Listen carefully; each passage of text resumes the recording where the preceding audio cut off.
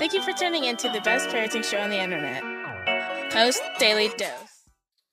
Hey, good evening, Facebook family. Welcome to another episode of Post Daily Dose with me, your trusted parenting advisor, faithful guide, and servant on the healing journey. What's my name? Big Papa Brian Post. I hope everyone is having an amazing Monday, and I hope you had a very good weekend. I wanted to get on here and chop it up with you for just a little bit. We had a question that came in from one of our post parents. Her name's Kim. She's got a 17-year-old, and the 17-year-old is very clingy. And so Kim was curious as to what can she do with her 17-year-old. And one of Kim's comments was that I've told my daughter that I can't give in to her every need for connection, because if I do that, then she's going to, what was the word? Get used to it, and then she's gonna find someone who will do that, and with her history, it's gonna be a bad thing. The question, Christy had to send it to me. Hey, Mimi, Christy had to send it to me via text, and so obviously, because I'm on my phone, can't look at it again. But so it was to the effect. Kim's concern is if she. Number one, the mom stated that she's not really real touchy-feely.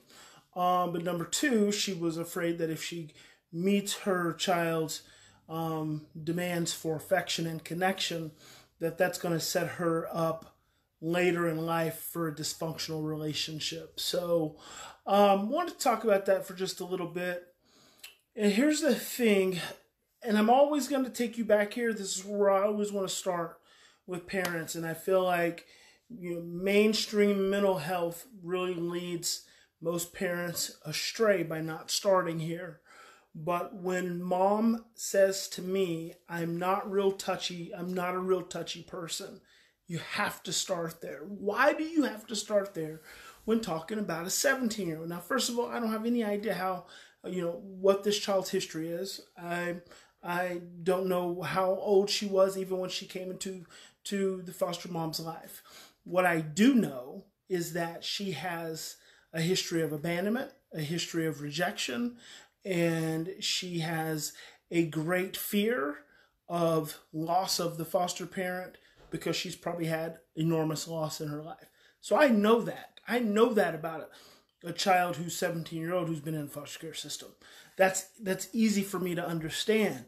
What I don't know is, hey, Heidi there from the Netherlands, what I don't know is what mom's history is around touch and around connection and around separation and abandonment, rejection, all that kind of stuff. I don't know mom's history.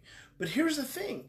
When mom says, I'm not a real touchy person, then that tells me mom probably doesn't have a history rooted in a lot of security and a lot of nurturance and potentially a lot of acceptance from when she was a child. So though at one level she is able to meet this child's need, at another level, and oftentimes it's unconscious, another level, she actually starts to reject the child. So this creates a negative feedback loop. And so what happens, and here's how it plays out. The parent attempts to be physically present, maybe even emotionally present for the child.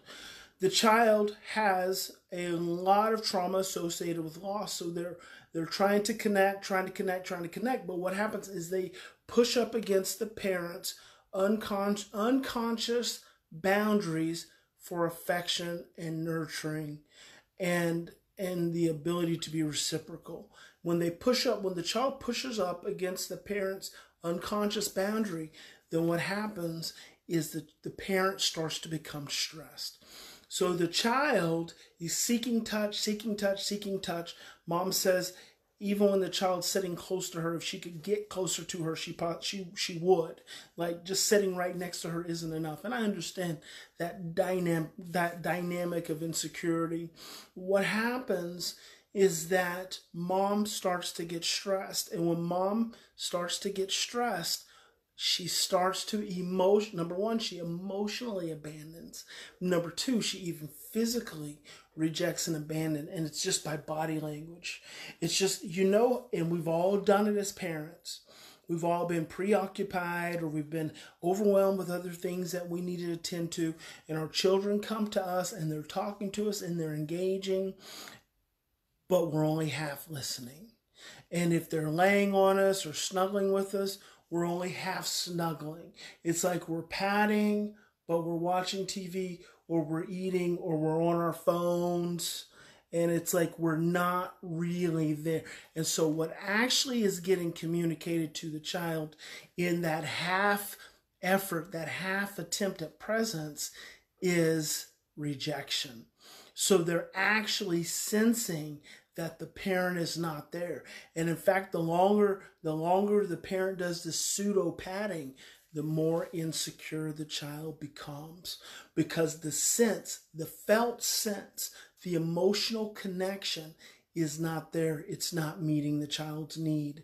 So the child starts to become stressed because something is lacking. Something that should be there is not there. That pat should have an energy with it.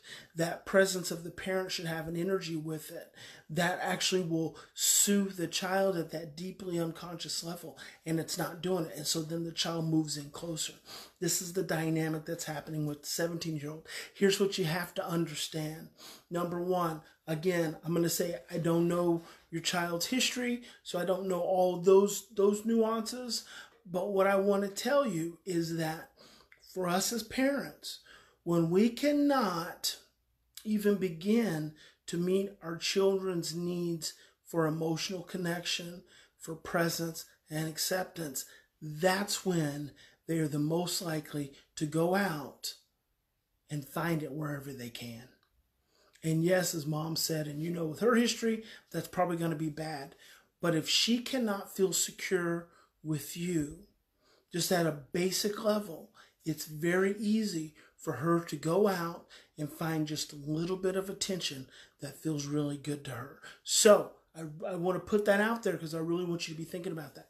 Second thing I want to say to that is your ability to honor your own discomfort becomes so important in this dynamic with this child. When she's up against you and you're meeting her need for that period of time, then be in that presence, be in that space, be in that flow. But when it starts to push up against your comfort, you start to feel uncomfortable, you start to feel stressed, you start to feel uneasy, you start to feel unsure, then you've got to verbalize that to her. And what you've got to verbalize is, honey, I care about you. I want to be able to meet your needs, but right now I'm not feeling good. And I don't want you to feel my not good feelings. So I need you to give me some space. And it's not about you. And this is the challenge. This is like number 3. So you got to be able to honor that. But number 3 is you've got to ask yourself, and you got to get really serious as the parent. You've got to ask yourself, what are your blueprints for affection? What are your blueprints for connection? What are your blueprints for relationship with your child at that deep core level? What is it that you're giving to your child based off of what you learned? But here's the thing. Here's where most parents get stuck. And also you're welcome, Jessica. And here's where I like to encourage parents to go. Question it.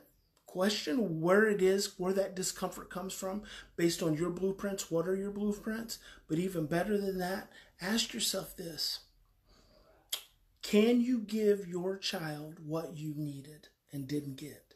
Not can you give your child what you got, because that's what we do. Can you give your child what you needed but never got? Can you do that? Can you reach deep into your own emotional well and pull up that memory and that experience of what you didn't get? And can you give that to your child? What is it to your child? What is it that you needed as a child that you can give to that 17-year-old now? And then also, here's the next thing. And this is like the next level stuff. Hold her tight. Ask her, honey, how does it feel when I hold you tight? And she says, it makes me feel safe. And then say, what are you afraid of? And she's going to say, I'm afraid you're going to leave me. I'm afraid you're not going to be there. I'm afraid I'm going to be all alone. Then you ask her, give me those feelings, honey. Give me those feelings. So go deep into the insecurity. Go deep into the fear. Go deep into the anxiety. Shine a light on that unconscious overwhelm that this child is feeling.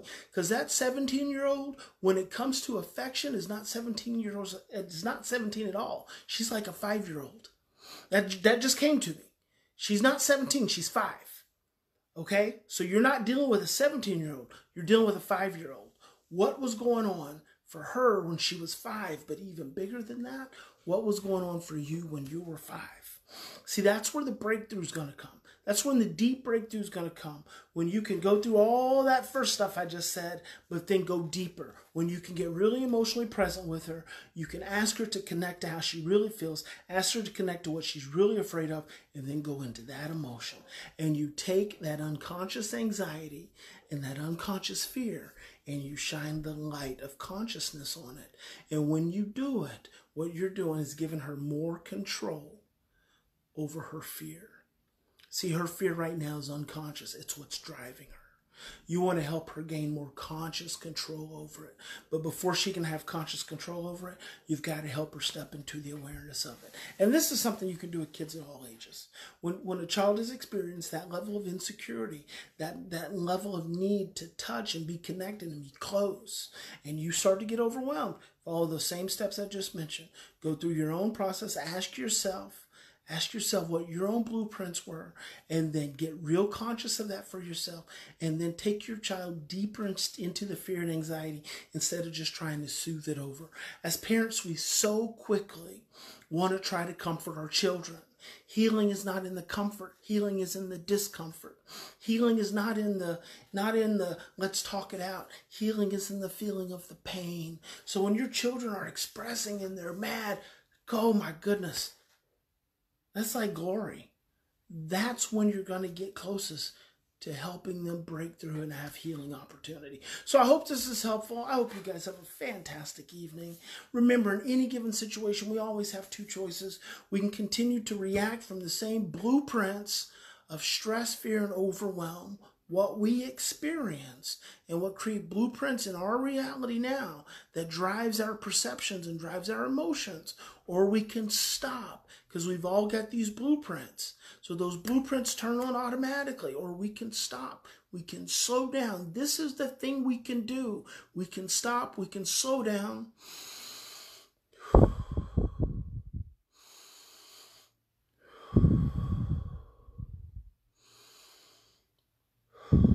We can take those 3 to 10 deep breaths, and we can choose love. And I hope you'll choose love. God bless you. Big Papa loves you. Have a fantastic evening. Stay safe. Stay healthy. Keep your immune system strong. Keep your stress levels down. And I'll see you tomorrow.